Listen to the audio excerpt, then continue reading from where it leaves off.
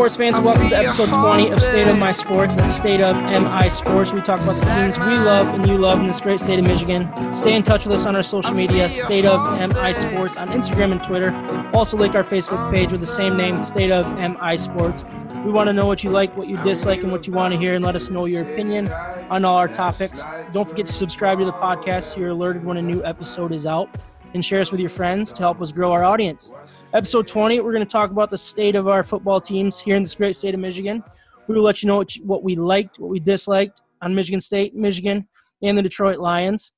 We will also look ahead to next week, Michigan State versus Arizona State, and the Detroit Lions home opener against the Los Angeles Chargers.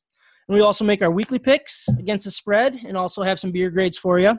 I am Sam Waldhart, and with me today is Kyle Fossey, Micah Smith, and Ryan Waldhart from Switzerland. Travis is a no-go tonight, but Ryan coming in clutch from Switzerland is pretty darn cool. So, Ryan, how's the business trip going? Do you have anything fun to share with us? Yeah, so far it's been going great. Got in about a week ago. Wednesday, all these days just blend together. I don't know. Like when I check the sports apps right now, every game is split up between yesterday and today because my time is 6 hours different. So crazy. Super confusing all the time. I never know what day it is. But yeah, so far, I mean, man, put in a couple really long days of work, but then we've had a weekend. Got to go climb a mountain, look at a really cool town. Tonight, spent some time in France, walking around, going to a wine tasting. Nice. How's the wine there? Is it pretty good there? Yeah, the wine is great. So this place that we went to, the vineyard that we went to, is in multiple Michelin 2 or 2 Michelin restaurants in France. Okay. So if you're not familiar, it's like the highest rating you can get for a restaurant. Like Gordon Ramsay has a couple, right? Right. Yeah. And the ultimate goal is to get to 3 Michelin. There's I don't know, really select limited restaurants out there in the entire world that have that. So if you're going to get anything Michelin rated at all, that's like top notch. Yeah, top dollar too. So this vineyard's just this little place, and we went and sampled probably 8 to 10 wines, and yeah, it was a great time. I mean, man, that's a lot of pictures. So this is probably gonna be a really stupid question, but are they more famous for red wine or white wine? It's all white wine. It's all white wine. Yep. All right. Yep, because of the location. It's too cold for a red wine. So usually if you're going to get a nice red wine, you'd have to go farther south. And that's why Italy is kind of, known for that, because they have the weather, the heat for it. Gotcha. Kyle was nodding when I was saying this is probably going to be a stupid question. So, Kyle, was that a stupid question? It was? Okay. I don't know that was that bad. No, I don't think it was too bad. You were just convinced. If I'm going to say that, you're like, yeah, it's going to be. I thought, if he's going to call it out, I'm just going to agree with him. Why would I agree with him? Wait, hang on. Is red wine actually red? Confirmed, yes. Yes. Let me Google that a second.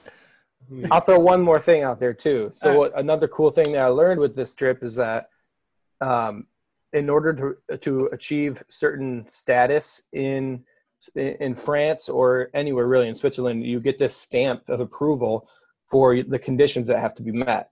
So sometimes you have to have a certain direction that the vineyard faces. So if you're on the south side of a mountain, for example, you get a certain amount of exposure to the sun. Yeah. And so if you have to have that in order to achieve the type of grapes that they're looking for in order to get certified for that wine. And then other times you have to have like a certain pitch to the mountain that you're on. So if you're like on a 70% slant, then you get the perfect amount of sun for each one and a type of soil. So it's really cool. There's a lot going into it. Yeah. The guy that hosted us was awesome and paid for the whole thing. It was great. That's awesome. I wish I could be like really into wine, but I have a hard time. I like box wine just as good more times than not. But. Yeah, we'll see. That's all I have to say. We'll see. Kyle, last time we talked, you said you had a couple of your sons had birthdays coming up this weekend. How did that go? Excellent. Gus turned 1, so he didn't have much of an opinion. But Vince, my 5-year-old, wanted to go to Dutch Village, which being like my mom is like right off the boat. So as kids, we always had to go there. And so it was good. It was better than I thought it was going to be. I know I was texting Sam like, but they got the swings out there, the carousel, the everything else. And then a lot of the stuff is in Dutch, and my mom was there, and Dutch was her first language. Oh, so, wow. I didn't know she was that attached to it. That's pretty cool. Yeah, when she started they didn't get to Grand Rapids until she was 7. Okay. And she started school in like Kentwood with no English. Oh, that must have been tough. Like, and obviously this is a long time ago, but I'm like, they do that to you? Just like pop you in school? You don't even speak the language? Like, so that's crazy. You can survive this. You can survive anything. You can do almost anything. Yeah. You can dodge a wrench. You can dodge a ball. You can dodge a ball. Nice. So we had another birthday, Micah. Your birthday was on Saturday. You guys did a little bit of tell the audience what you guys did. I was there, so you certainly were. Yeah. I missed the other two. Well, because the third showed up. Travis showed up a little bit. He did. Later. To that actually, not this, but no, we had a great time. We like doing this semi-annual beers and bikes thing. So there's a pub peddler downtown, but instead of spending uber amounts of money to ride the pub peddler, we just hop on our own bikes now and ride pub to pub or bar to bar or brewery to brewery, and it's a lot of fun. We had a great time, lots of friends, lots of family. It was a really, really nice time. Yeah, it was an awesome time. So did you have a beer for us tonight, Micah? Well, kind of. I've got a Copper Craft Distillery, their gin and tonic in a can. Nice. It's a thing that I think Sam did, a handful of episodes back. Yeah.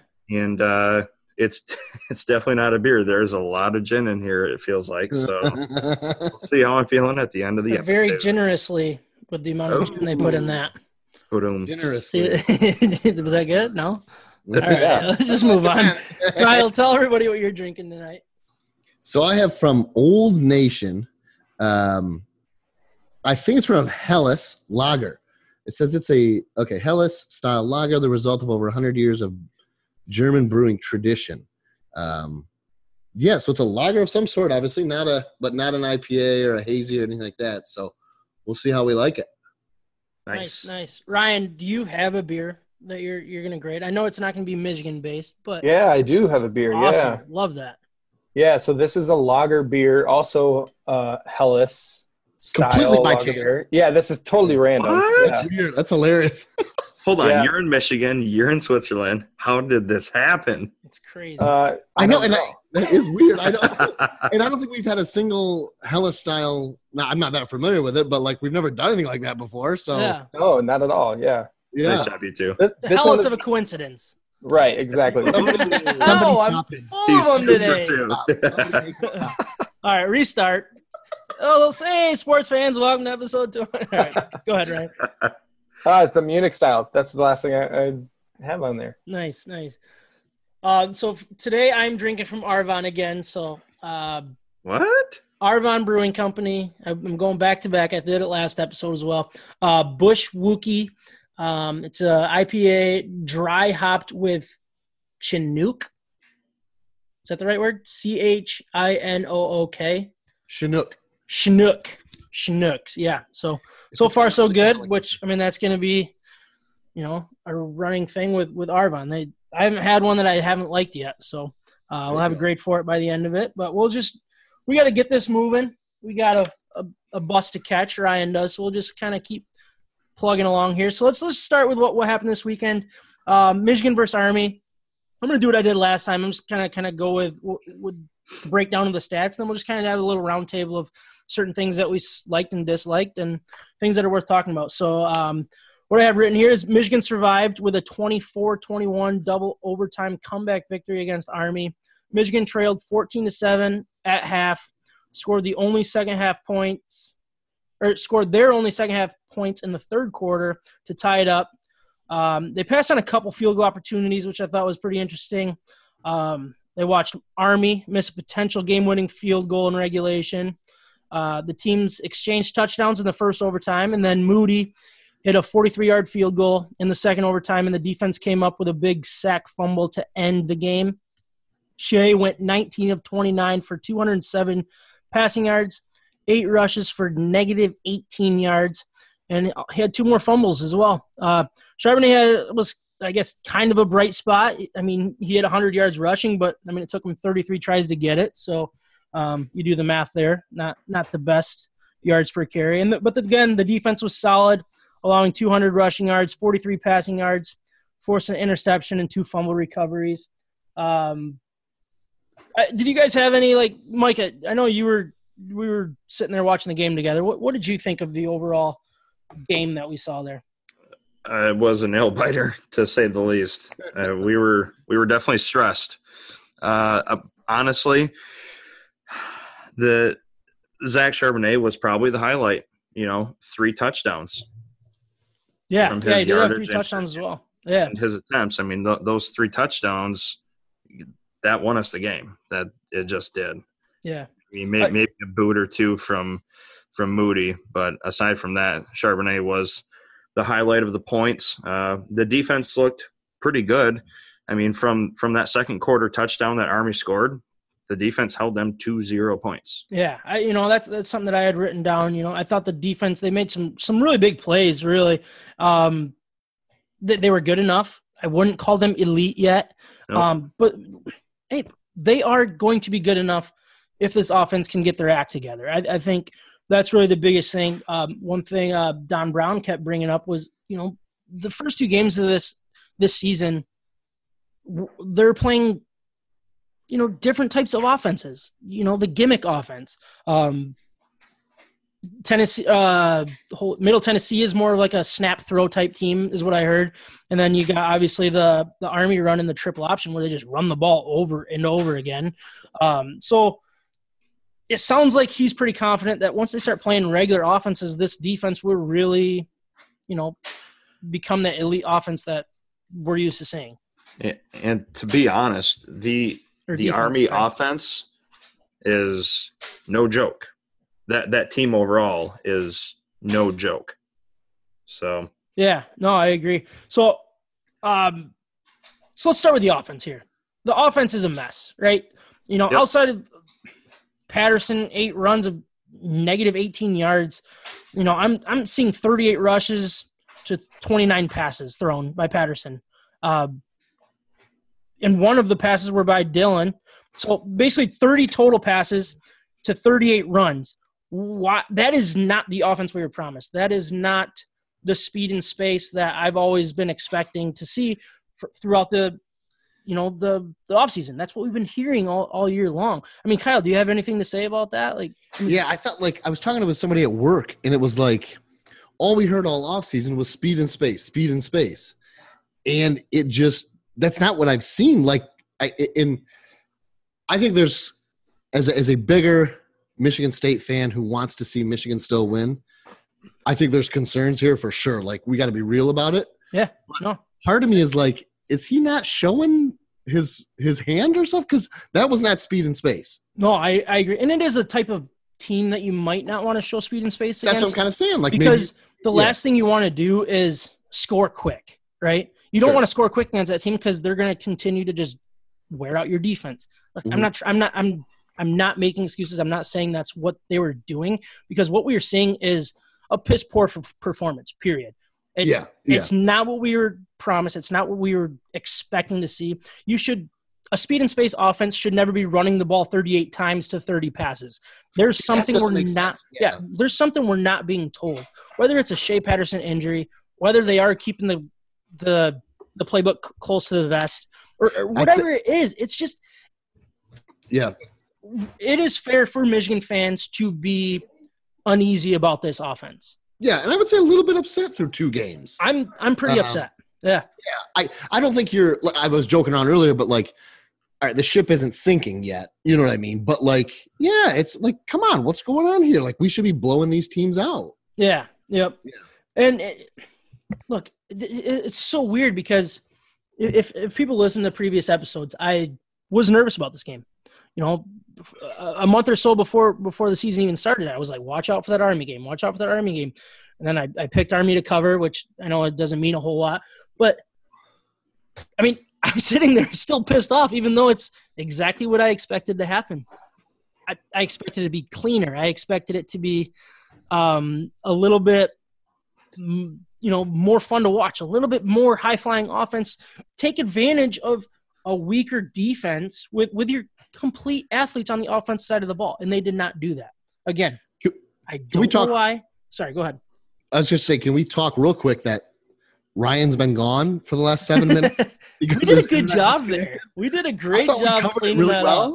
But I was just going to say, I didn't know if Ryan had thoughts on the game. Ryan, what do you think about what we just all said there for the last 5 or so minutes? Comment on what we said. No, he's still trying to figure out the sound, I think, so we'll just kind of keep going. Another thing I didn't like was the offensive line. I mean, when you're going to run the ball 38 times and you're supposed to be an elite offense with, true offensive linemen, true athletes that are, supposed to be getting that push against an Army team, which, again, I don't want to discount what Army is. They are a good team. I think so, too. But you should be dominating both line of scrimmages against Army when you're Michigan.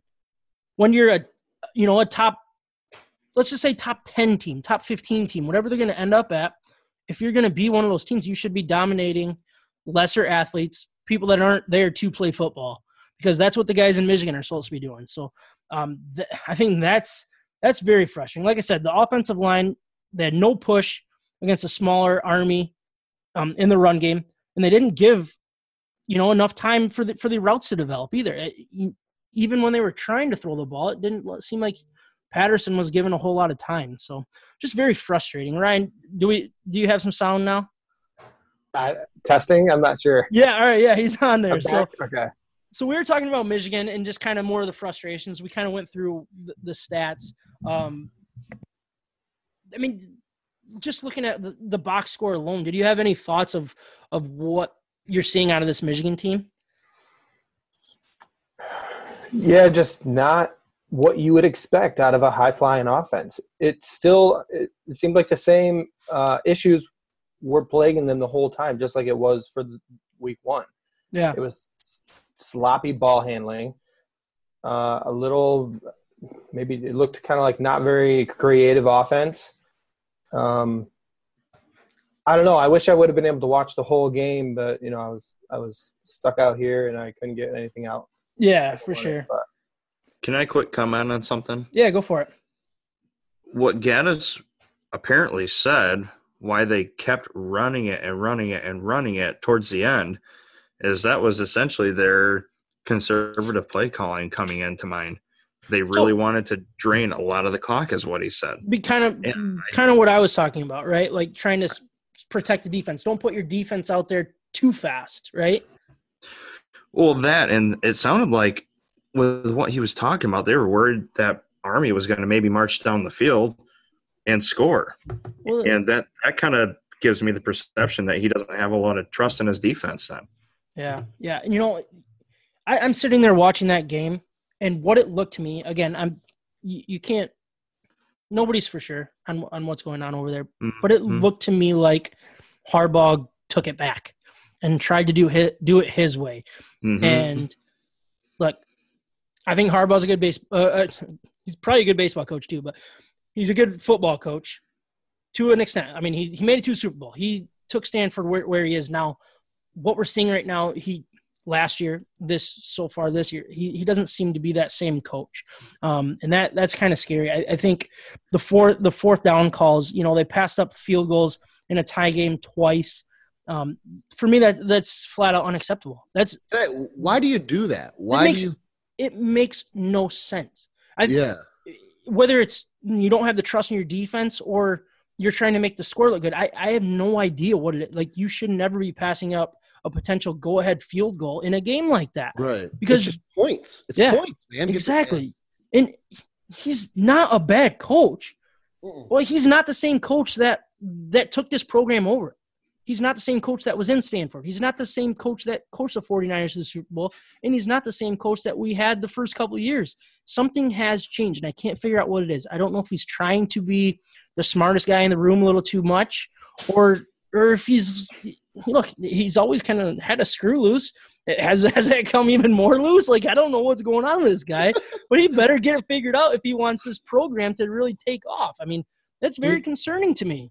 Yeah, do you think some of this is that he doesn't know what he can trust right now? Like, where does he turn? Because every time he turns to the passing game, there are fumbles all over the place.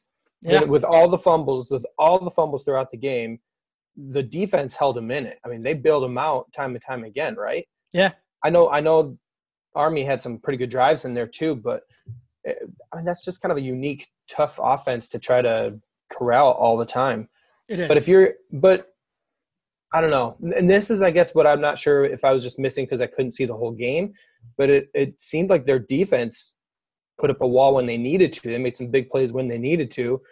And their play calling was probably, they rushed it. What did they rush it, like 35, 40 times? Michigan? Yeah. 38 times. 38 times. So that tells me that maybe he doesn't want to put it in Shea Patterson's hands right now because he doesn't trust him. They'll hold on to the ball. So do you think that they're just not opening up the full playbook to Shea? Or, I mean, is he hurt? Is he not grasping the offense the way that they want him to?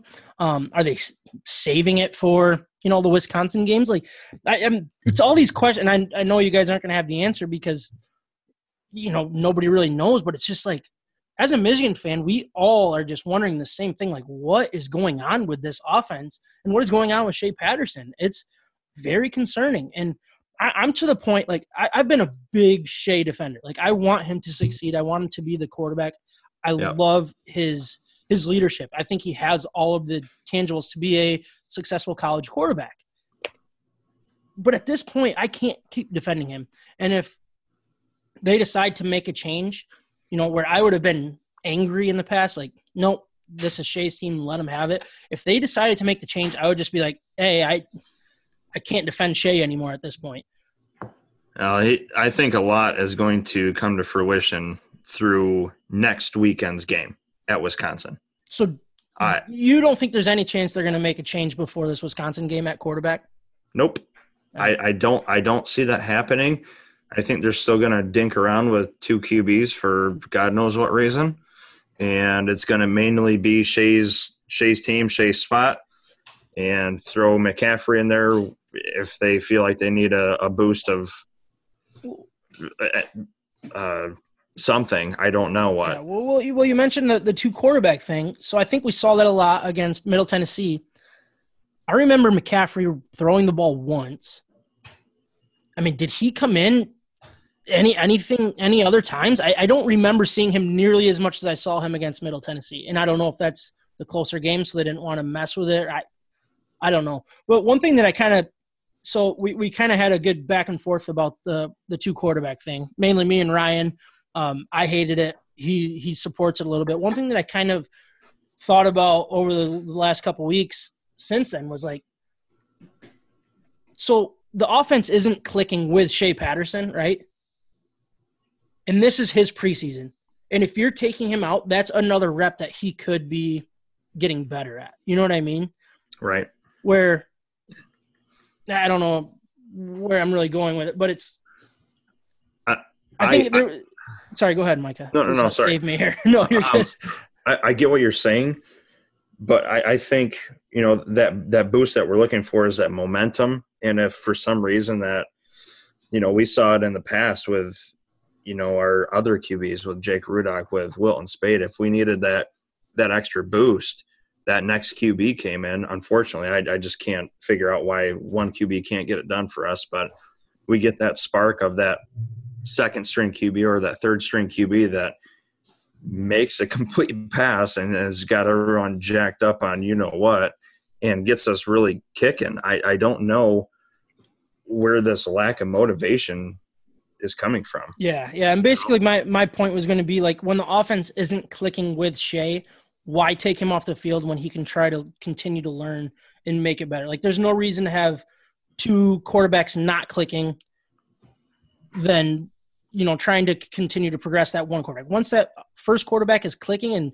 runs that offense to a T, that's when you start bringing in the other one and trying to make them better, in my opinion. But we're also talking about almost lost against Army. Exactly. Yeah. I was talking about do or die situation, getting that spark Yes. to get over the hump and just get past the game. I mean, would you guys be against a quarterback change if we get down big at halftime against Wisconsin? If we're down and Shea's the reason, a couple picks thrown or more fumble issues, I could see the quarterback change, and that would be something that I would support. I'm not going to just stick to one guy because he's a senior and I believe in his attitude if that means we start losing games. Yeah, and that's what I'm not okay with. Yeah, and that was one thing that I put. It's like, let me just find where I put it. So I think I worded it well when I was thinking about it. I'm not saying they should make the change during this bye week, but at this point I would support it rather than hate it if they decided to do it, whether it's mid-game or during the bye. Because, again, I really can't defend Shea at this point. But we'll just move right on to Michigan State. They looked a little better. I'm going to go down, kind of read the stats, tell you guys a little recap what happened, then we'll kind of do a quick roundtable of that. So Michigan State hosted Western Michigan Broncos on Saturday night in East Lansing and pretty much had an offensive explosion. They won 51-17. MSU outgained Western 582 yards to 532. And Lewerke looked like his 2017 self. He went 23 of 32 for 314 yards, 3 touchdowns, 1 interception. He didn't run the ball at all. I mean, really, I think just 1 carry. But he really didn't have to because Elijah Collins really is emerging as a legit number 1 back. He had 192 yards on 17 carries. And Jarrell Stewart was Lewerke's main target with 10 receptions for 185 yards and a touchdown. The defense was stellar again with 2 interceptions, 2 forced fumbles, and 3 sacks. It was good to see Michigan State come out, and I think they scored 3 touchdowns on their first 3 drives, all in the first quarter, and pretty much never looked back. Kyle, what did you think about your Spartans game? Yeah, I think just the offense finally clicked. I mean, Lewerke did look like his old self, or at least nothing like last year's Brian Lewerke. And he connected well because it was kind of, there was yards rushing, yards passing. It was a really great game. I mean, if you're a Spartan fan, it's obviously still Western, but no, it was good to see. It was a lot of fun to watch as a Spartan fan. Yeah, I mean, so I kind of put that too. It was only Western, but I mean, Western's better than Tulsa, right? Yeah. I mean, at least that's what we're here to believe at this point. And they looked a lot better. And glad to, because I watched a lot of the Michigan game. I'm like, man, it just had me nervous. Like, what? I don't know. Like, I don't trust anything now. Like, yeah, right. So when like you said, when they came out of the gate really strong, it was like, okay. And then it made the game fun to watch. And if Western stayed in the game, that's what would make you nervous. But going up, I think it was 21 straight, wasn't it? I don't remember if Western scored. Yeah. I don't know if Western scored like a field goal in there or not. I don't remember. But, 3 straight touchdowns. There's no way against that defense they're going to lose. I mean, that really did win the game. What did the final score was what? 51-7. So they won the game in the first quarter. So yeah. I mean, the offense – sorry, go ahead. Did you guys watch it at all? Or? Yeah, I recorded it and watched the replay as well. I like to watch the Big Ten, when they do the game in 60, so it's like a 60-minute episode, and they just kind of condense the game and fill in the plays, nice. No replays, nothing like that. I really enjoy watching those. And, I thought the offensive line looked good. They kept Lewerke upright pretty much the whole game. I don't think they had 1 sack the whole time. And in the running game – What's that? We know you love that line. Hey, it's going to be mentioned every single episode except during Michigan State's bye week. So, how about that line? Maybe on that week. I don't know. Who knows? I might just. Hey, you never know when I'm going to, just throw it out there, 6 to midnight type stuff. But there was also good push for the running game. So something that I did kind of mention. I don't want to go past too far. Was Elijah Collins? I think he's emerging as the legit number 1. Is he a true freshman or a red shirt? Or freshman? Red shirt, I think. He's a red shirt freshman. But, I mean, man, he looks like exactly what they're missing, right? The boy can run. 192 yards. That was the most by a Spartan since Bell in 2012. and most by a freshman since Ringer in 2015. So, maybe it's just the team they were playing. I don't know. I don't want to take that away either. That's impressive numbers, especially on the low amount of carries he had. I think I read it. What was it, 17 carries, 192 yards. So very explosive. He's going to take those 20, 30 yarders when he can. So that's great to see, because that's something that Michigan State has been missing for the last couple of years. Yeah. He looks like he's just a really big time athlete out there too, man. He can break it loose anytime. The way he shifts his body when at first contact, it was pretty impressive. Yeah, I agree. Yeah, you were right. 17 carries, 192 yards. Yeah. I know we already said we don't want to get too excited because it is only Western, and I think it is a little too early. But I think they answered the questions that we had last week. Can this offense be explosive? Can this offense, be formidable? Can they, make the plays they should make against lesser competition? Yeah, that's what exactly. And last year they couldn't even do that. Right. Exactly. Yeah. And look, is he going to go out and have 190 yards against Ohio State? No, he won't. But if he can break 80 yards, hopefully, and be a little more have that as at least a threat, because what was the biggest improvement that I saw was the run pass option, because you had Lewerke throwing the ball well. He was getting the time to let routes develop, but with that running option in the back in the backfield, that run pass option was killer, and they were running that constantly. So, I think that's very good to see from Michigan State. It answered a lot of questions there, and I think most importantly, the team responded to the effort challenge that Mark D'Antonio, challenged them with after the Tulsa game. I mean, he was pretty blunt about his comments, saying that the effort wasn't there, the coaching staff needs to be better, and all. I mean, it was pretty much coach speak, but at the same time, they responded well. I mean, Kyle, do you have anything to say about that? No, I think Mark D'Antonio isn't one to normally mince words, and like you said, I think it was coach speak, but I was glad to see that they responded to it no matter what. What I wanted to ask, I thought you guys all wanted to comment on how sweet those uniforms were. I definitely wouldn't call them sweet. I hated them. I think it looks absolutely terrible. Kyle, those are garbage, buddy. I know you loved them. Are those like Oregon 2010? Is that what it reminds you of? It's so funny because when they came out with the pictures of the concept uniforms that they were going to do, they were all wearing gloves in the pictures, and they didn't phase out the Seattle Seahawks logo on the gloves. Oh, really?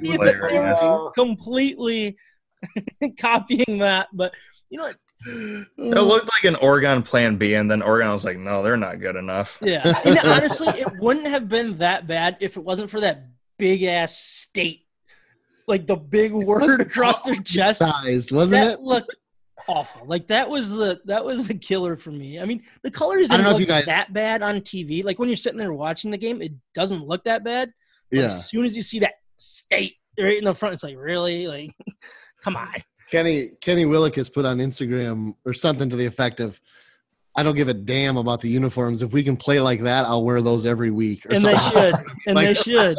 Yeah. Oh, for sure. I mean, I think that's the attitude I would have too. Yeah. I'm pretty superstitious in that way, that if I find a good thing, I'm going to roll with it. So, Yeah. I mean, if that was the difference, then yeah, I think that should be the new standard there at Michigan. Sounds like a hockey player superstition. Yeah, don't switch the jerseys up. But, that just reminds me of when I was playing, we would have one cancer game a year where we would wear like all black with pink stuff or whatever. And I never could have my number, and it would drive me nuts. Because they just like went cheap on the jerseys or something that didn't like actually match our jersey numbers with the new jerseys. So I was always What like, number were you? I think I was always like number 81 or something really goofy. One. Yeah, and it was absolutely terrible. And I just remember, like, if I go out and score 3 goals, I'm going to be pissed that I can't wear this jersey next game.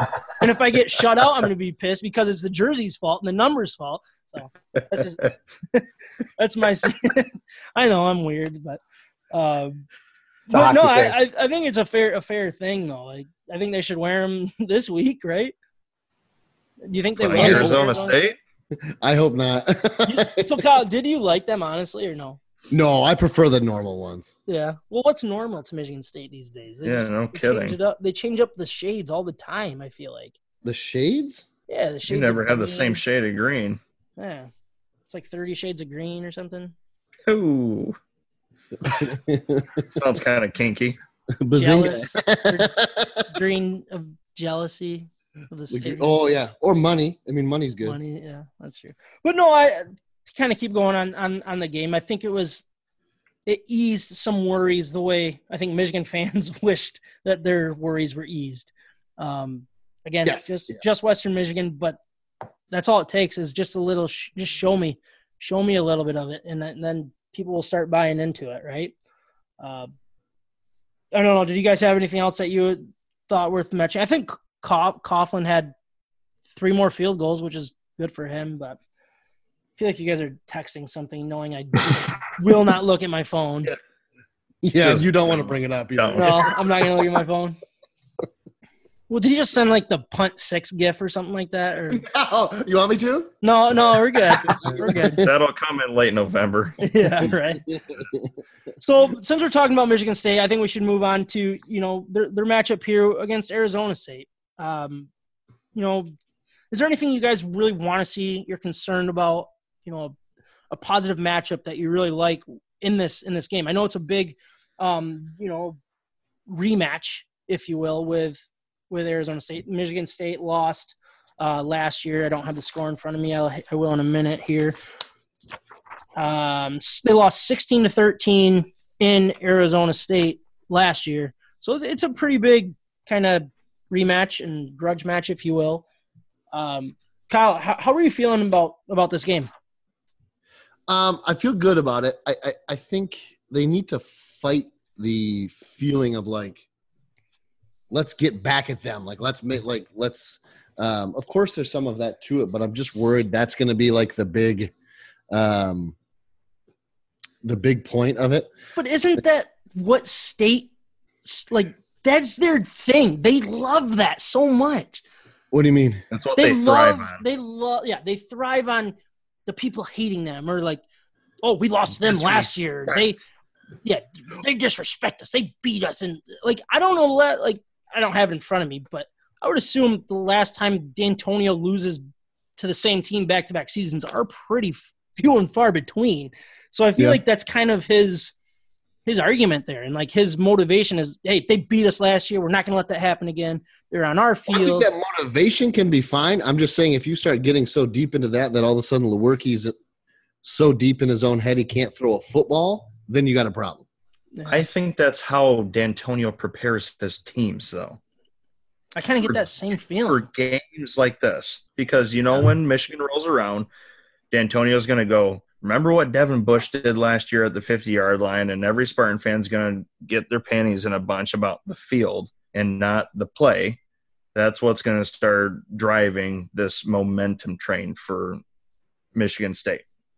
I mean, that's the motivation that they have, though. That's what I would use if you have a whole bunch of 2- and 3-star recruits and Michigan's got a whole bunch of 4- and 5-star right down the road. I would be saying, hey, look, they passed on you. They didn't think you were good enough. All this kind of stuff, that is motivation. No, I'm not saying that. I'm saying that's what State does, though. I mean, that's what I'm saying. It's part of who they are, is always being kind of second fiddle. That's part of their motivation. It always will be. See, I kind of agree with Ryan. Like the underdog role is more of the spot. I'm just worried about them getting so intense on just it's Arizona State. We lost to them last year. That they botched the whole thing. I guess what I'm saying. Like they get too fired up almost. Yeah, well, they shouldn't be getting fired up. Like it should just be another game on their schedule.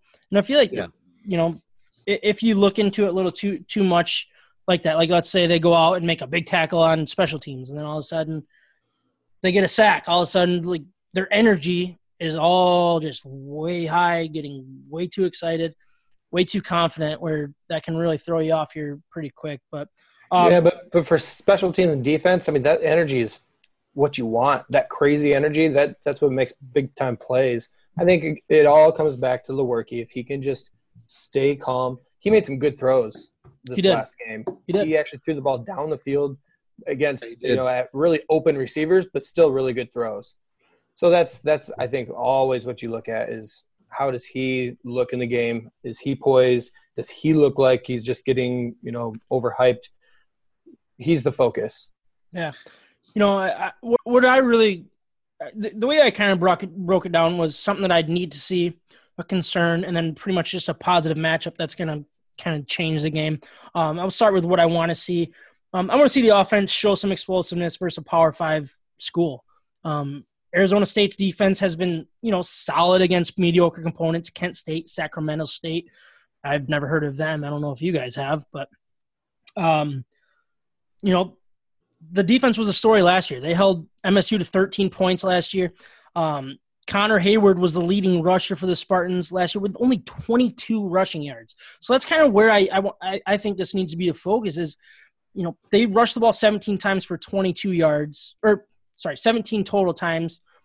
Hayward, Jefferson, Scott, and Naylor all kind of split it, but with their leading rusher for only 22 yards, that kind of tells the story of what this Spartan team needs. They need a running game to, boost the passing game. I feel like that's kind of going to be the consistent with this team is when they can get a run game going, that's when Lewerke will find his time, find his, progressions and be more confident and be able to make those throws. So I think that's what Michigan State should want to see is get that running game going and really just start exposing, like open up the whole playbook because you can.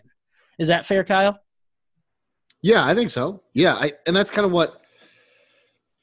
Yeah, I feel like Lewerke is mentally fragile.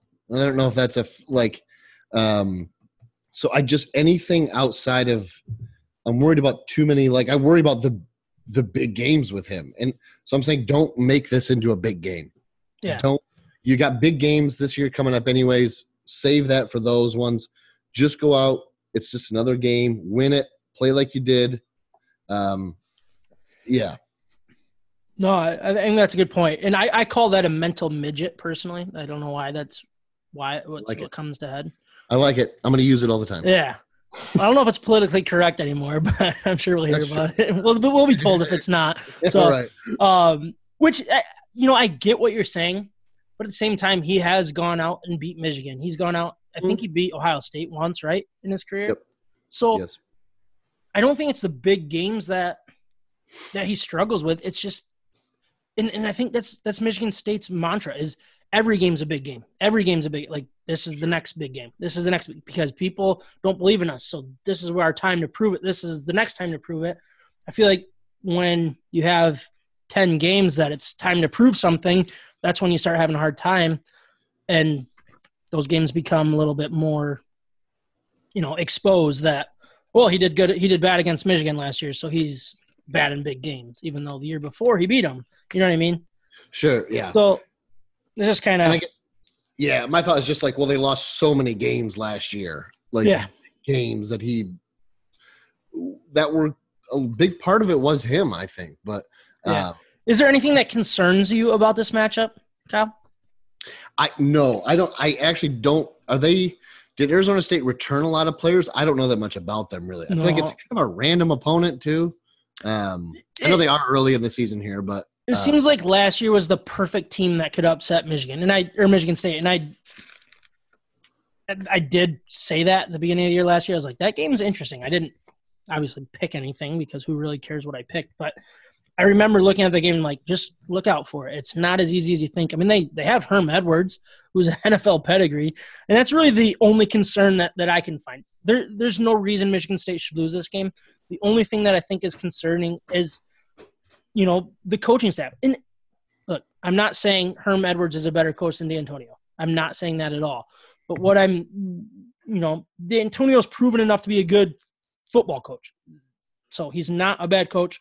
But I think Herm Edwards, with his NFL pedigree, and he might have a better staff around him, that he can kind of expose a lesser staff at Michigan State. Because I think that's a fair argument with Michigan State over the past couple of years, is their assistant coaches don't seem to be, the quality of coaches as you're seeing elsewhere. I think D'Antonio's a proven head coach, a proven great head coach at times. Yeah, they lost. But without the right staff around him, I mean, what else can he do? And I feel like that's something that maybe Arizona State could kind of expose Michigan State of. Ryan, is that? Like, what do you think about that? Or do you have any other concerns for this matchup? Honestly, it still comes back to the quarterback. It's still, if he, because we did see it last game. We saw one pass where Lewerke was backing up. He got the feet going, he started backing up. He threw off his back foot and threw an interception. And that looked so much like last year. And some of those other big plays, he was moving forward. He was throwing on the run, whatever it was. There was some touch in there actually too, down the field. That I think if I was his coach or on the coaching staff, I would try to kind of psych him into believing in this year's version of that rather than the last year's version of that, and try to separate those two so that he can stay in that good state of mind. Because I kind of agree with him being, a mental midget, just exactly the way you explained it before. It's not that he can't perform in big games, but it's more that he's fragile. So if something starts to go wrong early, then he just digs himself in a hole throughout the rest of the game. That's what I'm looking for, just the early start. That's what I'd be worried about is, does he throw 2 interceptions in the first quarter and feel like now the whole game is on his shoulders to turn it around? That's what you don't want to happen. Yeah, that's a really good point. But I don't think it will, because I think with Collins kind of emerging, I think they can work together as a team. I don't know. I feel pretty good about the game overall because of last week.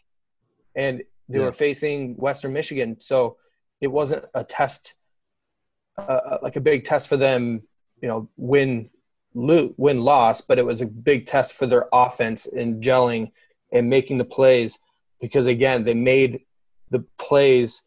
The wide receivers were open, but he still had to pass them the ball. You know what I mean? Yeah. So, Kyle, you kind of brought up, does Arizona have a lot returning?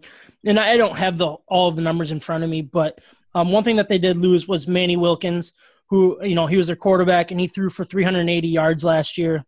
And, it doesn't – I haven't watched Arizona State, and they haven't played anybody really that good.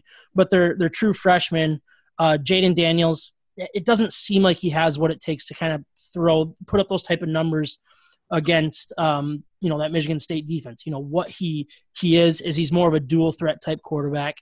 I guess he had – so I just pulled up, what is this, Rivals or whatever. He was a 4-star quarterback, 57th overall nationally, committed to Arizona State in 2018. He had 25 offers. So, I mean, it doesn't seem like he's a scrub, but he's a true freshman. And I feel like this Michigan State defense is the last thing this dude wants to see as a true freshman. If you look at it – Sorry, go ahead. Arizona State also lost N'Keal Harry, their big offensive weapon. Yeah. Yeah, and if you look at it from their perspective, like if you switch this around and you think about it from Arizona State, you're going up against one of the best defenses in the country, Michigan State, and last year's win doesn't make you feel very good because you won 16-13, right? Yeah. Yep. Yeah. So I mean, you kind of see, and you're not expecting to hold the leading rusher for the Spartans again to 22 yards. You're not just counting on that. And the thing I want to point out too is I think you guys are all kind of hovering around what I want to say is the offensive line. The offensive line, not only for this game but moving forward, how they can help out. Keep saying it, baby. Just keep talking. Almost there. I'm almost there. Michigan State O-line. Sam's man, I've never seen him like that. No, so the O-line is obviously going to help out Lewerke and is obviously going to help out the run game. So I think common factor here, for me and them moving forward, offensive line health and just collabing together and getting it going. So, yeah, and I think that's a good point. I'm not sure the offensive line has proven it against, quality enough players that I'm confident in them yet. I think they didn't show it against Tulsa. I think they did a better job against Western Michigan, but I think this is a good test for them. It's really going to be it's still wait and see for me for this offensive line. Well, yeah, we'll see. I mean, it's as much as I want them to be good, like they have to be good for this team to succeed. And Mikey, you very well may be right with that. But I think the biggest positive matchup is obviously the defense. It's pretty simple. The defense should just make it easy for the offense. And the offense only needs to seal the deal like maybe one or two times to win this game based on what we saw last year, what this defense is now. So, I mean, 2 touchdowns could very easily win this game, especially with Coughlin probably with a couple field goals himself. So that's kind of the biggest thing there is, can they contain this dual threat quarterback enough to, keep them under 10 points? I feel like that's a pretty simple yes in my eyes. Kyle, does Michigan State hasn't played a dual threat quarterback technically yet. I mean, like true athleticism. Does that scare you at all? That's always like one of my biggest fears going into a Michigan game is the dual threat. Oh, you never know what's going to happen. This guy could just light you up. Do you guys get nervous about that or no? I don't know. If Ohio State had a good dual threat, maybe. I think less so with Arizona State, but I think that defense is really good. Oh yeah, we know that. I just don't. Yeah, I don't know. Not really in this circumstance. No. Yeah, it's less of a thing. If you can be one-on-one, if you can play a one-on-one defense with everybody and with the wide receivers, then those linebackers can just roam free. I don't think you really have to worry about it. Yeah, you can contain them pretty easily. So, speaking of dual threat quarterbacks, let's move on to what the Lions just did this past week. So, oh yeah, fun against Arizona State and the rookie Kyler Murray. So I'm gonna read through kind of what we saw, some stats, and then we'll kind of just do another roundtable. So, in case you missed it, the Detroit Lions tied Arizona Cardinals 27-27 after leading 24-6 in the fourth quarter. Stafford went 27 of 45 with 385 yards, 3 touchdowns, 0 interceptions, and was sacked 3 times. Hawkinson had 6 catches for 131 yards and a touchdown in his NFL debut. Amendola had 7 catches for 104 yards and a touchdown, and Golladay had the 3rd touchdown from Stafford. Kerryon only had 49 yards on 16 carries, and C.J. Anderson had 35 yards on 11. Defensively, the Lions allowed 112 rushing yards and 275 passing yards, collected 5 sacks, and forced 1 interception from Kyler Murray. But when all is said and done, they tied, and that kind of sucks. So they dominated the majority of the game, but then they went same SOL, same old Lions, and got conservative on both sides of the ball and choked it away. So that's not what Patricia said. No, he didn't say. Yeah, he said that they didn't let off the gas at all. He said they didn't change anything, but he's a flat-out liar. Is what I mean. I was gonna ask that. The eye test tells you 100% that they changed everything in that fourth quarter, and it sucks. Kyle, please go. If I can make a confession real quick here, I had somewhere to be Sunday, and I watched the first 3 quarters, and it was in the bag. I was so excited. I was somewhere where we were kind of standing around, oh man, the Lions look good today, and none of us thought to check a phone or anything. And I remember getting home, and then I just wanted to know what the final score was, and I remember just typing into Google Lions score. And it's saying 27-27. You're like, no, that was last year. I want this. Yes, I'm like, no, that didn't just happen. And then went back and found some highlights and stuff. I'm like, what in the that's a loss. That's it felt like it. It is. So I think I actually told Andrea they just need to close it out. It's gonna be so she let me kind of sit and watch the game. Yeah, the kids were in and out playing. Like I was playing with the kids, but I was really focused on the game. And she was very supportive of that. And it was like 4.5 hour game, and she comes down and goes, "So is it over?" I said, "Yep, it's over." "Well, what happened?" "They tied." Like, they can tie? That was such a waste of 4.5 hours. Like, what in the world? is this? She got me even more fired up because I was. What is this, soccer? Yeah, exactly.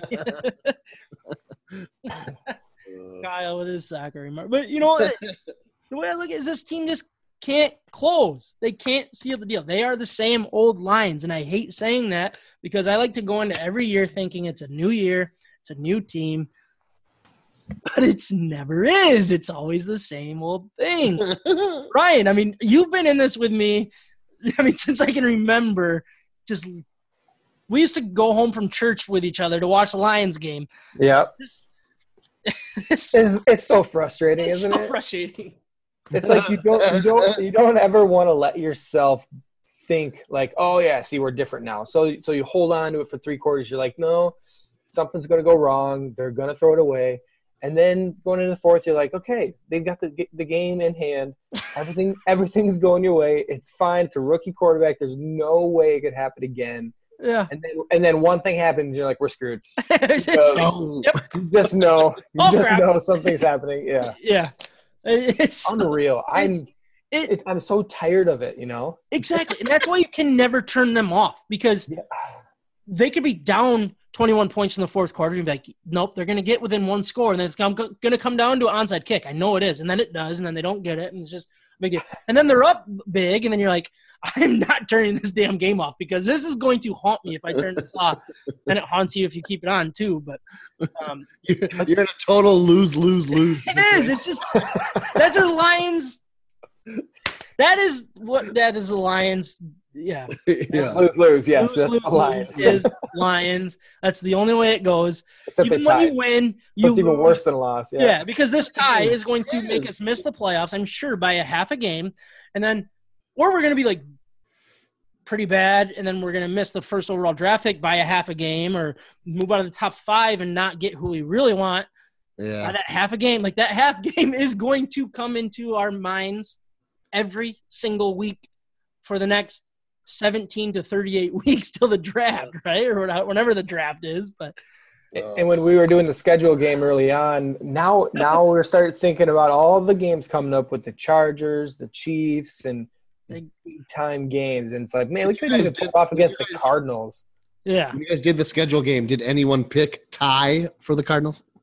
Yeah, that was what all of us picked tie. Oh, everybody picked. We flipped the coin and it landed actually perfectly upwards. Like, all right, we got to call it a tie. No, it was on every single person's schedule. Like, there's not a Lions fan in the world that expected them not to. They expected to win. That was a pen written game. It wasn't even pencil. It was pen. This is the win.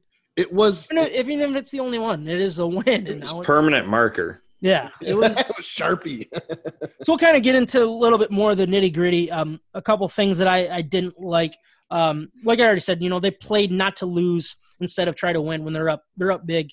They've definitely let the foot off the gas. Patricia, I'm not going to say I love you, but you're wrong because I don't know if I love you anymore. But you're wrong. You did let off the gas on both sides of the ball. You stopped pressuring Murray the way you were the first 3 quarters, and then you stopped calling the game on offense the same. You changed everything. So please don't we're Lions fans. We're stupid to a certain extent, but we're not that stupid. Yeah, we've been through this before. Yeah, we've been through it before. We're stupid because we keep coming back to get hit over and over and over again. But we're not stupid to know that. Like, don't lie to us because we know the truth. So, I'm glutton for punishment. Yeah, one thing I hated, and I know Decker was my, I think, bounce back player. He was on one of my lists. He looked absolutely awful. I don't know if I think I saw 4 penalties on his own, and he was an absolute turnstile. He was the reason for the sack fumble. That was pretty key. I know the Lions ended up holding him to a field goal. I think that was the same drive. I might be getting confused, but that was still a turnover. And then another thing that I absolutely hate was I thought Agnew was a complete disaster. He muffed the punt. He had 5 punt returns for -2 yards. So, all right, let's find someone else. He had 3 kick returns for 48 yards for 16 yards per return. So just take touchbacks. That's 25 yards. So just don't catch the ball. Let it go in the end zone. So stop doing that. And then, then he sucked on defense too when he got in the game. So they exposed him when he was so messed up. He's so mad. Figure something else out. Like I'm done with him. There's got to be a better option for both. You know what? It felt and looked like the Michigan game with all those fumbles and mistakes. Yeah. I don't know. That's the way it seemed to me, at least. Yeah. Then not to mention the blocked punt. There was a blocked punt as well after after the other disaster that we'll get into later.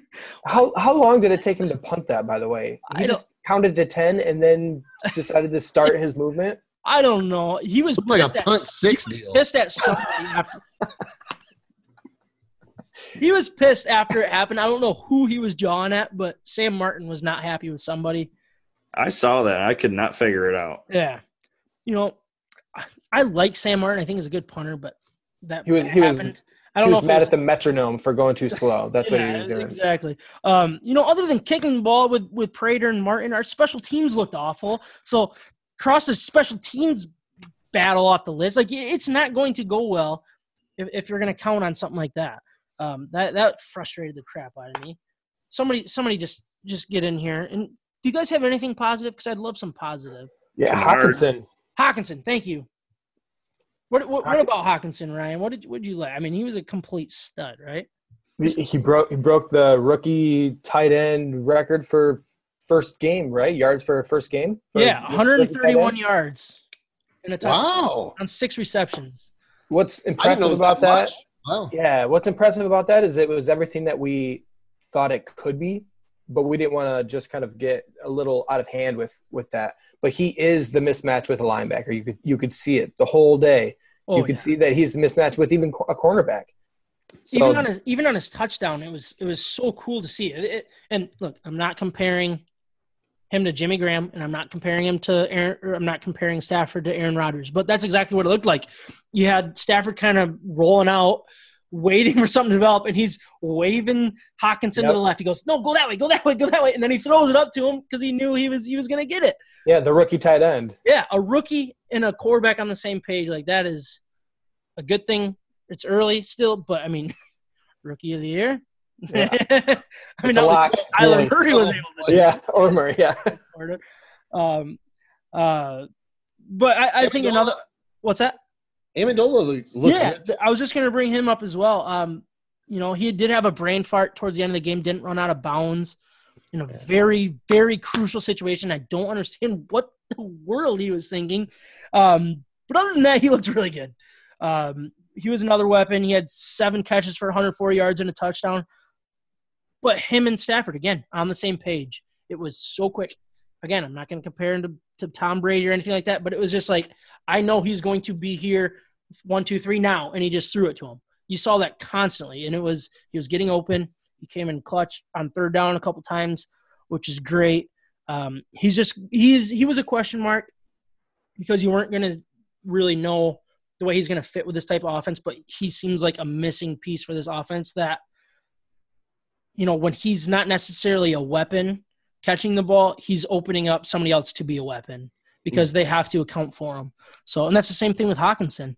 It's another weapon that this genius of a coach should be able to expose.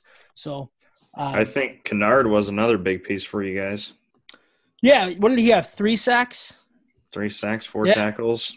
Yeah. That's very exciting to see. I mean, especially so I appreciate you bringing up something positive, but I'm going to turn it to a negative because that's what I do when I'm talking about the line. But he was a very big bright spot, but the defensive line, he had to be for this team to even be good because our highest paid players and, Snacks Harrison and Daniels was invisible. And then Trey Flowers, you could see here and there, but it's like, where were those guys in the crunch time? Because I didn't see him. So that was disappointing with the defensive line. I thought they just got gassed in the fourth quarter and just simply got exposed in that way. So, no, Trace I think Walker had a good game too. Yeah, Trace Walker. Yeah. Actually, great game. 9 tackles. Jeez, 9 tackles, but he also had the interception, which is exciting. But wake up, Ryan. Yeah, that's my alarm. Time to catch a bus here soon. That is my alarm for that, yeah. Just so you know. Yeah, exactly. So before we kind of move on to their next matchup, this team's designed to run the ball and play defense, and they did the exact opposite in the fourth quarter, which was very, very disappointing. Really, the whole game, the running game was a weakness. I think they set up, their offense was all through Stafford's arm for the most part. The running game wasn't very good. What you guys are so mean. And then, they tried to use the running game to finish it and close it out, and they failed to do it. And that's very disappointing, whether it's the offensive line or the lack of talent or the lack of creativity. We were told that this running game was going to be a focus, and they tried to make it a focus when they needed to, and it absolutely sucked. So that was very disappointing to me. So unless you guys have anything else you want to say, I think we should just turn the page of this complete negativity for this game one tie. Put it behind us. Get it behind us. Throw it in the fire. That sheet is done for. I didn't even. Dunzo. I didn't crinkle up any other ones, but I crinkled up that one because I don't want to look at it again. But it's gone. Couple things before. Oh shoot! I tried to move on. Then I go to my next sheet, and there's just a couple more points that I had to make. So what I wanted to bring up was more social media. Some positive and negatives that people came up with. Ashton Carter 17 on Instagram. He thought Stafford did an excellent job. Daniel ID Hunt said his positive was also Stafford. He looked great. And his negative was the defense falling apart in the fourth quarter. Art Turasalinas 03, whatever that means, said the coaching messed it up. Overall, they look good, but they still need some help on offense and defense. So thank you for that great analysis, offense and defensive help. Yep. Let's get better at that. Good idea. All right, Sam, let's calm down on the inside. But the last one, Michael Workma said Hawkinson was a positive. Decker was a negative. D-line was a positive until the fourth quarter, which was a negative. And his final positive was he is now a Chiefs fan. So that was the final straw for another Lions fan. All right. Let's lose at least one or two of those a game. Yeah, it's a good choice, too. You never know. But all in all, I'm not giving up on this team. I'm not giving up on the season. I'm not giving up on the regime yet. Mainly It's because one game. Yeah. And honestly, the first three quarters, they looked really, really good. And I still believe this roster is full of talent. And that's the one thing that I think you can kind of hang your hat on is that's the difference between this same old Lions with past same old Lions is this same old Lions has talent. And more times than not, talent will trump everything in this league, in football in general, in sports in general. Talent is the be-all, end-all for the most part. And I think this team has it. I still truly do. And, these next three games look tough, but if you steal one of them, you're right back to where you want to be. So now we can move on to the Charge. I didn't rip that page up because I thought there was a little positive on there. But let's move on to the Lions and Chargers. It's Lions home opener, which is exciting, fun stuff. They're playing the Los Angeles, not the San Diego Chargers, so don't get them confused. I guess, Ryan, is there something that you, other than a win, is there something that you're focused on for this matchup that you're excited about or that you really need to see from this Lions team? Just to make this game a competitive game. The Chargers were probably a little underwhelming in the first game too. They won though, right? They pulled it out. Yeah, they won in overtime against the Colts. Yeah. So I think we do have an opportunity. I almost think that the Lions and the Chargers are built the same way right now, but we might be the lesser version of the two, at least if you were thinking at the beginning of the year. So I'm curious. I think this is kind of a measuring stick game. So anything in particular, always go back to Stafford, I guess. But you know what? I want to see the running game. I want to see Kerryon Johnson get into it more. I want him to be a focal point of the offense, get running the ball a little bit, and maybe start catching some balls out of the backfield and make a difference there too. And then that would be the 1-2 combo with Hockenson. Yeah, I'm already putting Hockenson as a 1 combo, but yeah. No, I want to see Kerryon Johnson get more involved. Yeah, and that was something that I kind of brought up. So, I just need to see a massive bounce back with this team.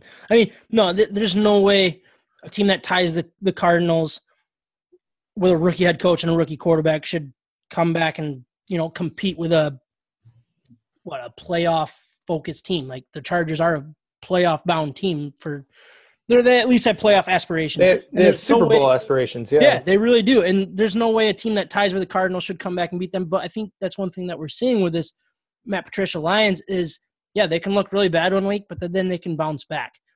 And, I mean, they did it last year. They beat the Patriots. I think it was week 3. Might have been week 2. I don't remember exactly. But they came and they completely dominated that game. So that's something that I want to see. It's just another bounce back. Just bounce back and show us that you have a little bit. No, I don't think they're going to go out and dominate and win this game necessarily. But, I mean, it's a good measuring stick to what they can do in this division, what they can do against the poor other teams on their roster. But just compete with them overall. Yeah, see where we stand for sure. For me, so kind of moving down to concern, whenever you play a franchise quarterback, that is, I think, the biggest concern. All right. I think the Lions secondary and linebacker depth could be a huge issue with the screen passes to Eckler. That scares me a little bit. Rivers, his safety valve with Hunter Henry kind of makes me a little nervous as well for the Lions defense. But for the most part, I think they could kind of compete. But what I want to do right now, I do want to kind of go back to this, but I know Ryan's heading out. So if we want to jump over to the picks real quick. Ryan, do you have time for the picks? I don't know if I can put my picks in, probably. I got to go catch a bus. I'm going to come back and we can sample some wine and chocolate when I get back. But I got to get on a bus to make sure I get back. So I'm just going to read them off for you, and then I want you to give us your picks, and then we'll keep talking about the Lions, and then we'll strike up the music a little bit later. But, Ryan, so Thursday Night Football, we got Panthers minus 6.5 against the Buccaneers. What do you have? Panthers in that one. All right. And then we'll move down to another divisional game. You got the Vikings. They're plus 2.5 at the Packers. Vikings. Do you have any, is there a reason why you like the Vikings? Or? Nope. Just to get on the bus. Yep. Perfect. All right. Get on the bus. So no more questions, Sam. Just move on. I'm on the bus, Sam. All right. Creep, Sam. I'm on. He's literally going to miss a flight home. All right. Clemson is minus 27 at Syracuse. At Syracuse? Yeah, I'm taking Syracuse for this one. Syracuse. Okay. What? All right. I'm writing them down. So sorry. So Michigan State, they host Arizona State, minus 13.5. Michigan State. It's going to be a good win for them. All right. And then Lions against the Chargers. Lions getting 3 points at home. Yeah, I'll do Lions. I don't feel good about that. I like it. All right. Well, Ryan, hey, I love the dedication. Thanks for hopping on here. Thanks for letting me do this again, even though I don't know if the 4 a.m. right, but yeah. Oh, we weren't recording this whole time? Oh, no. Oh, no. Ryan, we can start over. Do you have a few more minutes? You got a couple minutes. I have 2, yes. All right, perfect. Thank you again. We'll talk to you next week, if not soon. All right, buddy. Have a safe trip. Yep. See you. Bye.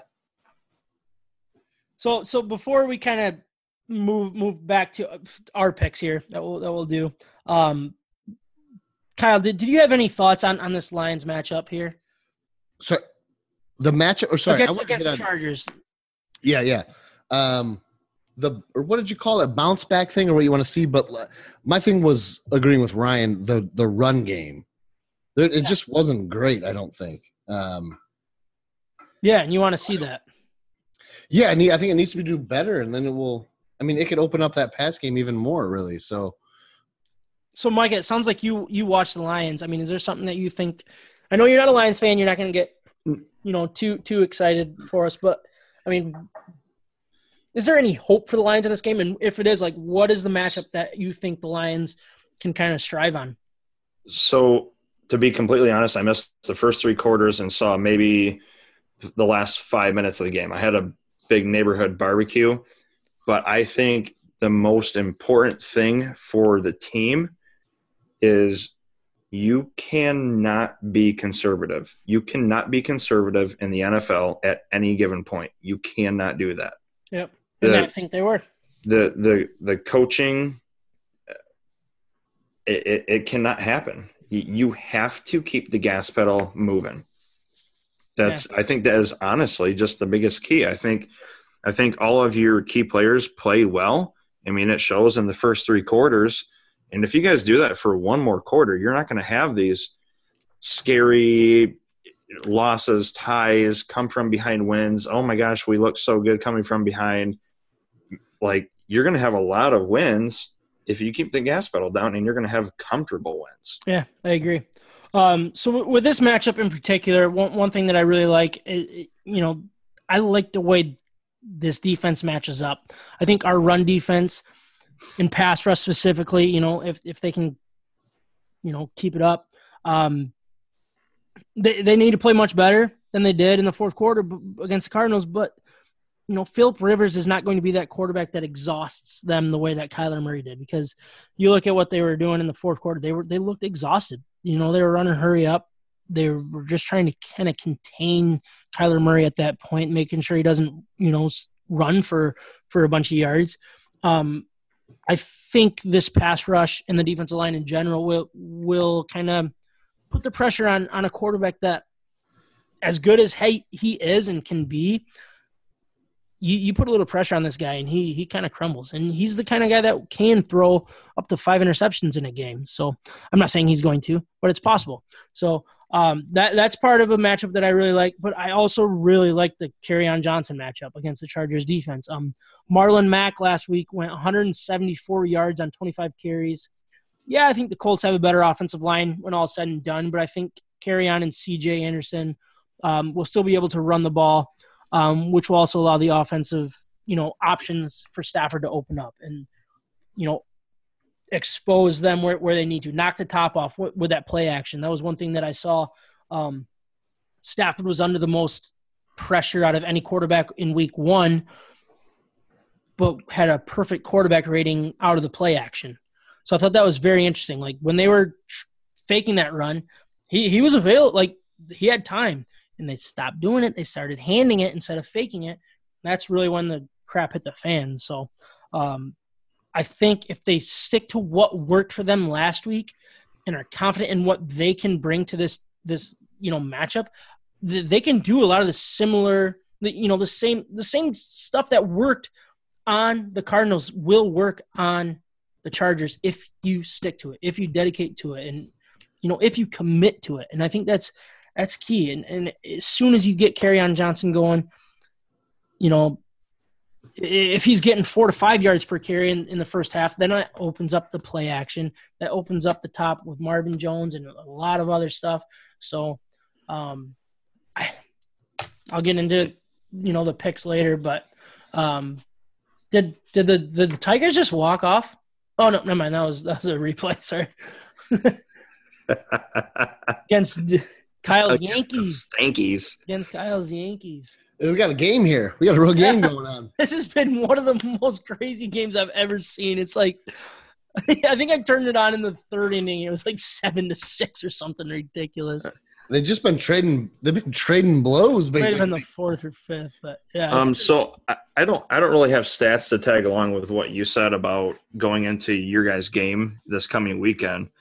But I think as far as kind of a mental head game goes, I think they're going to want that motivation of a comeback win. I think that's going to play a big part in the mental game and the mental preparation that your team is heading into this game with. Yeah, no, I think another walk-off for Mercer. Just ended it. Yankees suck, Kyle. Get used to it. I don't know if we have 100 losses. And And they're celebrating like they just won the World Series. I know. All right. That's Mercer's second walk-off against the Yankees this year. So Good for that. Good for him. yeah, he needed that. That for him. That should turn the season around. Yeah. Yeah. You went out, you never know. I think we know. They might not get last place if they went out. Sorry, got distracted there. But so I did go past a couple things that I thought was worth bringing up. So I was trying to rush it because I was trying to get Ryan, and I didn't know he was that low on time. So one thing that we did overlook with the last game. Are we okay going back to last game? I think people will get pissed about that. Just for a minute. Just a minute. All right. I just want to touch on – this is just going to be a me thing. I'm just asking you guys. Like, I'm not going to edit that out either. So the coaching is a big question to me. So the timeout from Bevel and Stafford screaming, trust me, trust me, trust me, effing trust me, trust me, trust me, after it. So I don't know – to kind of tell our audience what happened. Lions had a 3rd and 5. First down seals the game. The play clock was going down. Stafford changed the play, was ready to go. Bevel called timeout. Maybe Patricia called timeout. We don't know. It's one of those goofy situations nobody really knows. But the play kind of still happened and developed. Easy first down, if not a touchdown. But then the refs are calling it because they called timeout. Stafford, absolutely livid, just screaming, effing trust me, because the play worked. The play that Stafford audibled into worked. That was a huge coaching mistake. Another coaching mistake. Oh, huge coach. Yeah. Another coaching mistake I didn't like was Patricia. He accepted a penalty in the third quarter. I think it was the third quarter. It would have been 4th in like 1.5 or 2 yards. And Arizona had an illegal formation, and Patricia accepted the penalty to give them another shot at 3rd down, and they eventually converted. Isn't that like coaching 101? Like, you never give somebody another chance at 3rd down. That was a terrible coaching decision.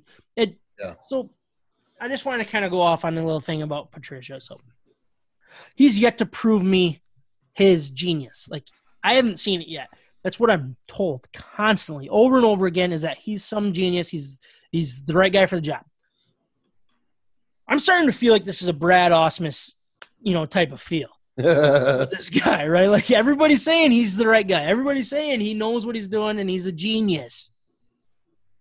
Brad Ausmus was fired. I was one of the last people to kind of be off the Brad Ausmus bandwagon. I was going to. I think you were the last living. I think I'm still not completely off. But I want him to work. I want this to be, I want this to be the regime. I want this to work so badly.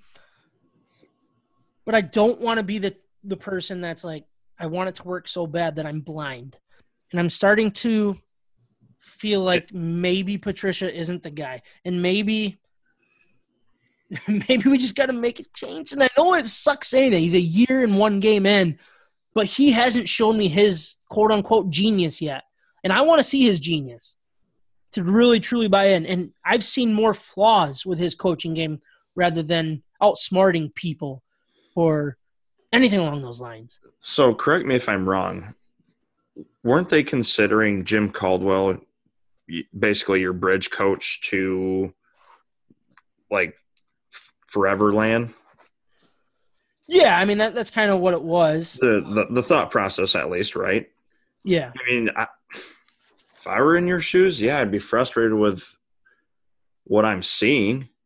I mean, if you're told from everybody and their brother he's a whiz, on the headset and on the field, there's just simply not enough, like you're saying. And yeah, and it's very frustrating because I want him to work out. I really, truly do.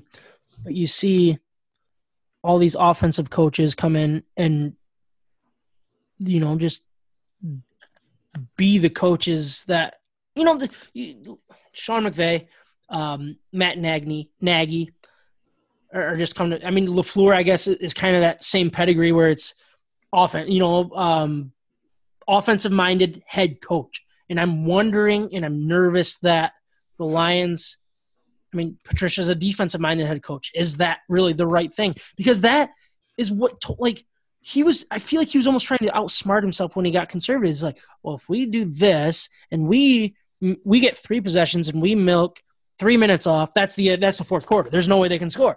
Well, your math didn't work, rocket science. So, keep the pedal to the metal and start being aggressive.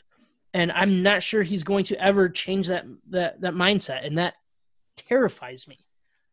Because you would definitely hope that Bevel sits down with him and says, "Hey, that's got to change." Yeah, and I think Bevel, for the most part, called a very good football game. I think the fourth quarter was questionable. I don't know if that's Patricia. I don't know if that's him, but I thought he did a good job, and that was exciting to me. I think the offensive line had a really bad game. I don't know why I'm going over this again. I apologize, but I'm just kind of going through in my head. The offensive line had a terrible game, so the running game couldn't get going, but the passing game was still there, and I saw signs. And the talent, again, will outweigh it, but we're moving on. Sorry, I had that thought, and I didn't want to go unsaid, so that's why we went back to the previous game. How do you guys deal with me? My mind's just in so many different directions. But no, yeah. By the way, I think no, you really made me feel like Kyle. Patricia called that timeout. Bevel said he doesn't call timeouts. He doesn't have. Yeah. So, but Bevel, you saw him walking towards Patricia and saying timeout. So it was like Bevel told Patricia to call the timeout because he wasn't going. Okay. But didn't he say today, that's – I felt like today, and I should have printed it or something, but, I feel like today his comments were a little bit yeah, not my call. That's on Patricia. He called the timeout. Yeah. Did he say that? Man, that's not a good – Not in those words. But, it came off a little bit to me that way. But yeah. Well, Patricia kind of – he threw himself under the bus with that. He said it is my call, so. Yeah. Well, it's just us three. So we got Ryan's picks already, but we'll strike up the music. We'll start getting our picks going. You guys excited for this? I love this.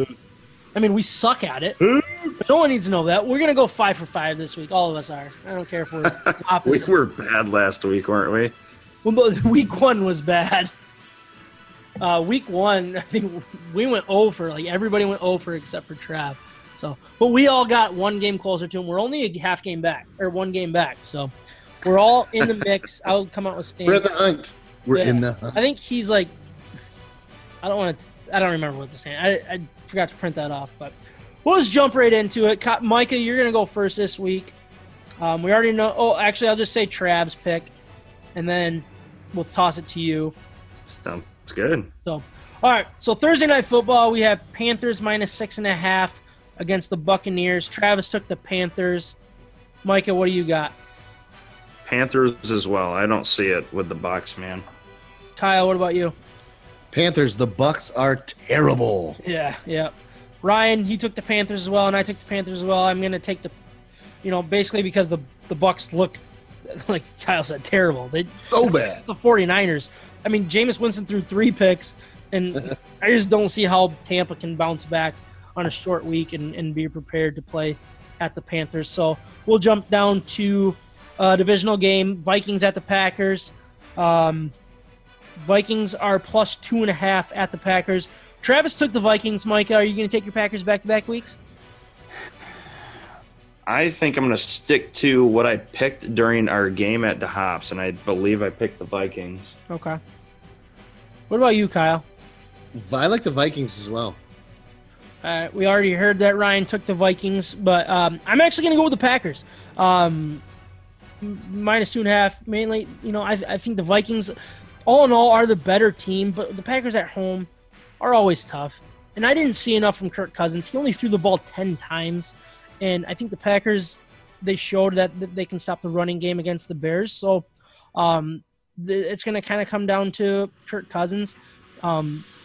the Vikings defense looked really good, but Rodgers is not going to make the same mistakes Matt Ryan did. So I think the Packers can do it, and I'm probably trying to do a little reverse guy psychology here and pick the Packers. So The nice guy. yeah, exactly.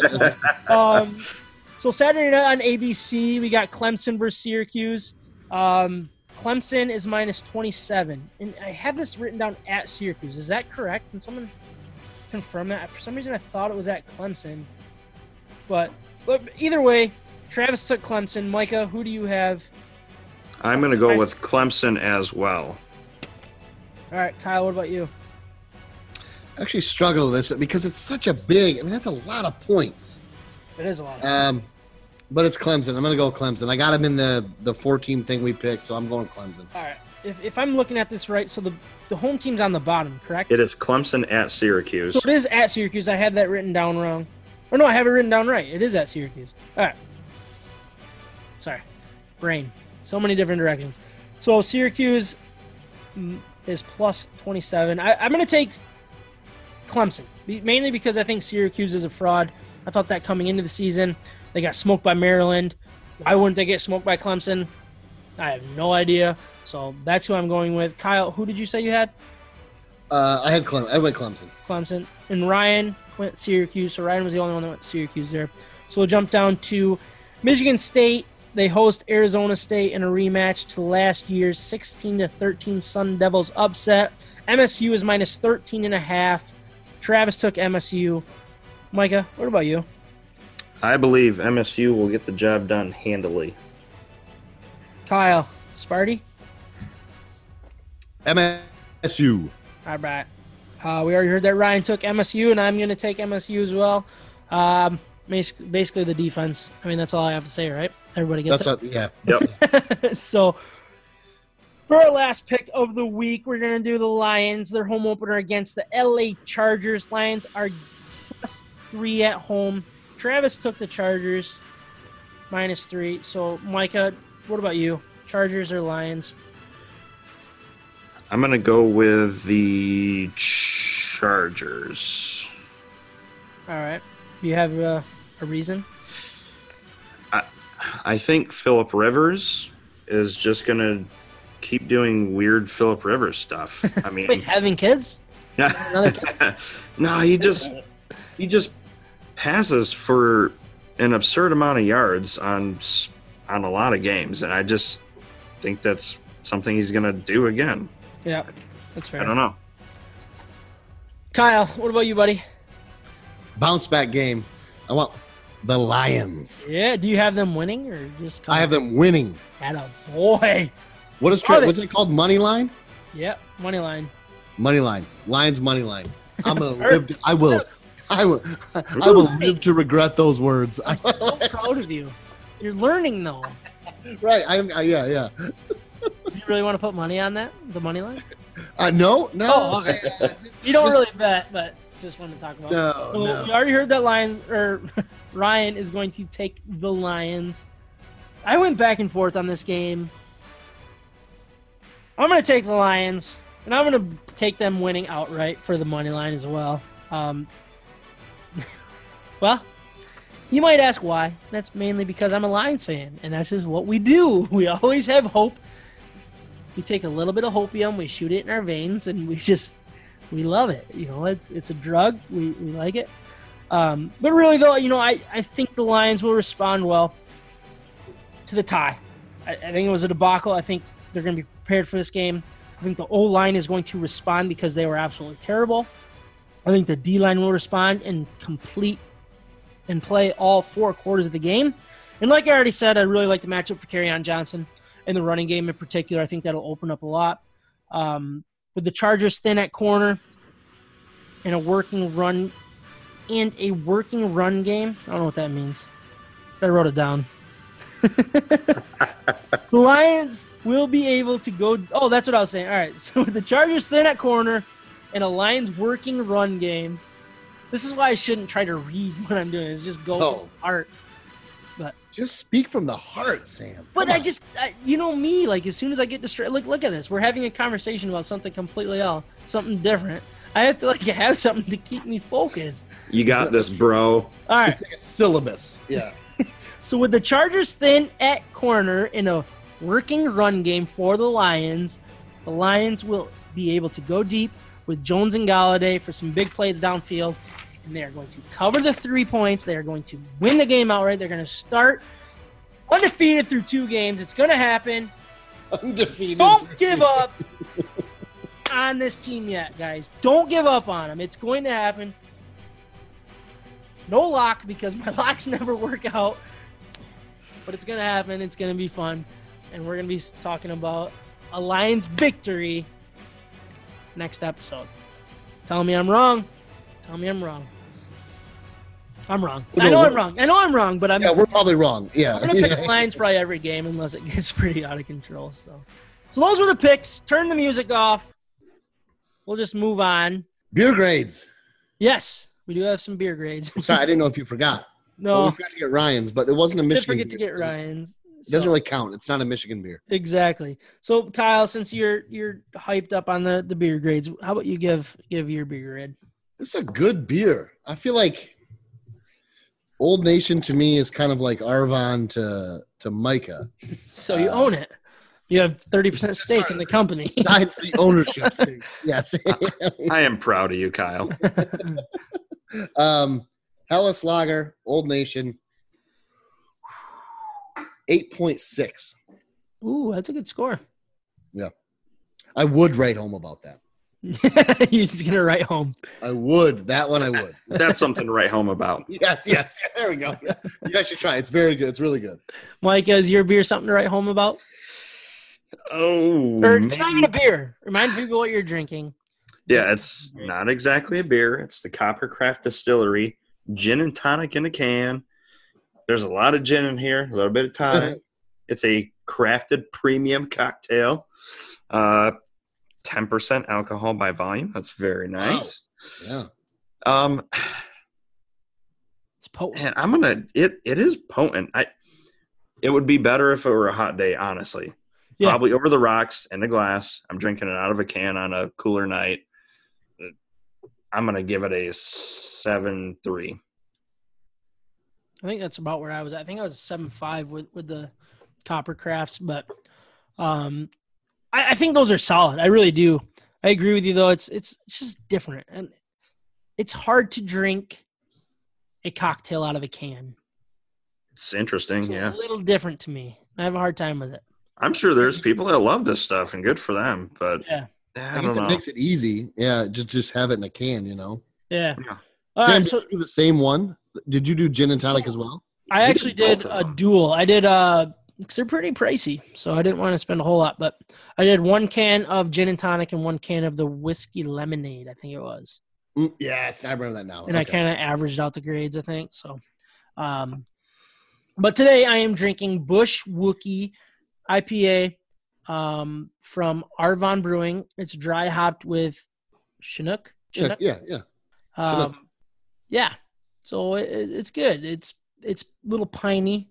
It's good. They say on the can it's piney, It's good. resinous, West Good. Coast style IPA. I'm gonna go with a 8.4. I'm Ooh, always rating. High. Eight's high. be up there. Yeah, I really like this Arvon beer. I really, truly do.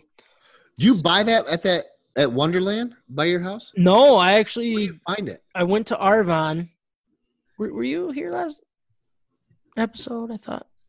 No, you weren't. So so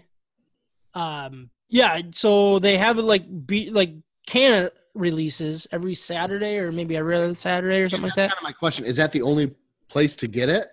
As No, far as okay. Mike is saying no. Like you've seen it in beer stores? Yeah, places like Siciliano's on the northwest side, DeSchuler's that's out kind of like 44th and Byron Center area, a little bit more upscale liquor stores you can find it at. But their can release days, on every Saturday or every other Saturday or whatever their schedule is, you can definitely find some of it. Yep. Nice. Yeah, so keep an eye out for it if people are looking for it. Like it's very good beer. I'm very happy with it. And then they do have that tap room that we mentioned last episode. So, And they're also going to be in an IPA competition with 7 or 8 other breweries around town coming up. nice. Can I be a grader? How do I get on that committee? No. I don't have a Got to refined. be able to pronounce Chinook or whatever I was trying to do. Failed. I failed. Missed my opportunity. Homeschooling failed me. Well, let's just get out of here. You guys ready to call it a night? Because I am. Yeah, it was a good episode. Cool. I thought it was fun. I mean, Yeah, for all the negativity that was going around, like, it was a fun episode. And I'm feeling pretty good with these beers. So I want to thank you all for listening. I want to thank you guys for recording. Obviously, really thank you, Ryan. I don't know if you're going to be listening. Yeah, that was big. Flight right home, but to come in clutch from Switzerland, that's a big deal. That's pretty cool. He Yeah. texted us and he said he made the bus ride. Dude, that went so fast. Like, I did not realize what was going on. I thought That he was had quick. another hour, but good. I'm glad he made his bus. Otherwise, Jill would probably come over and punch me. But hey, thank you guys again for recording, and thank you everybody for listening. This was episode 20. Big, it's a pretty big milestone for us. We were pretty excited about it. But we're going to keep rolling. We're going to keep this thing going and have some fun. Be ready for episode 21.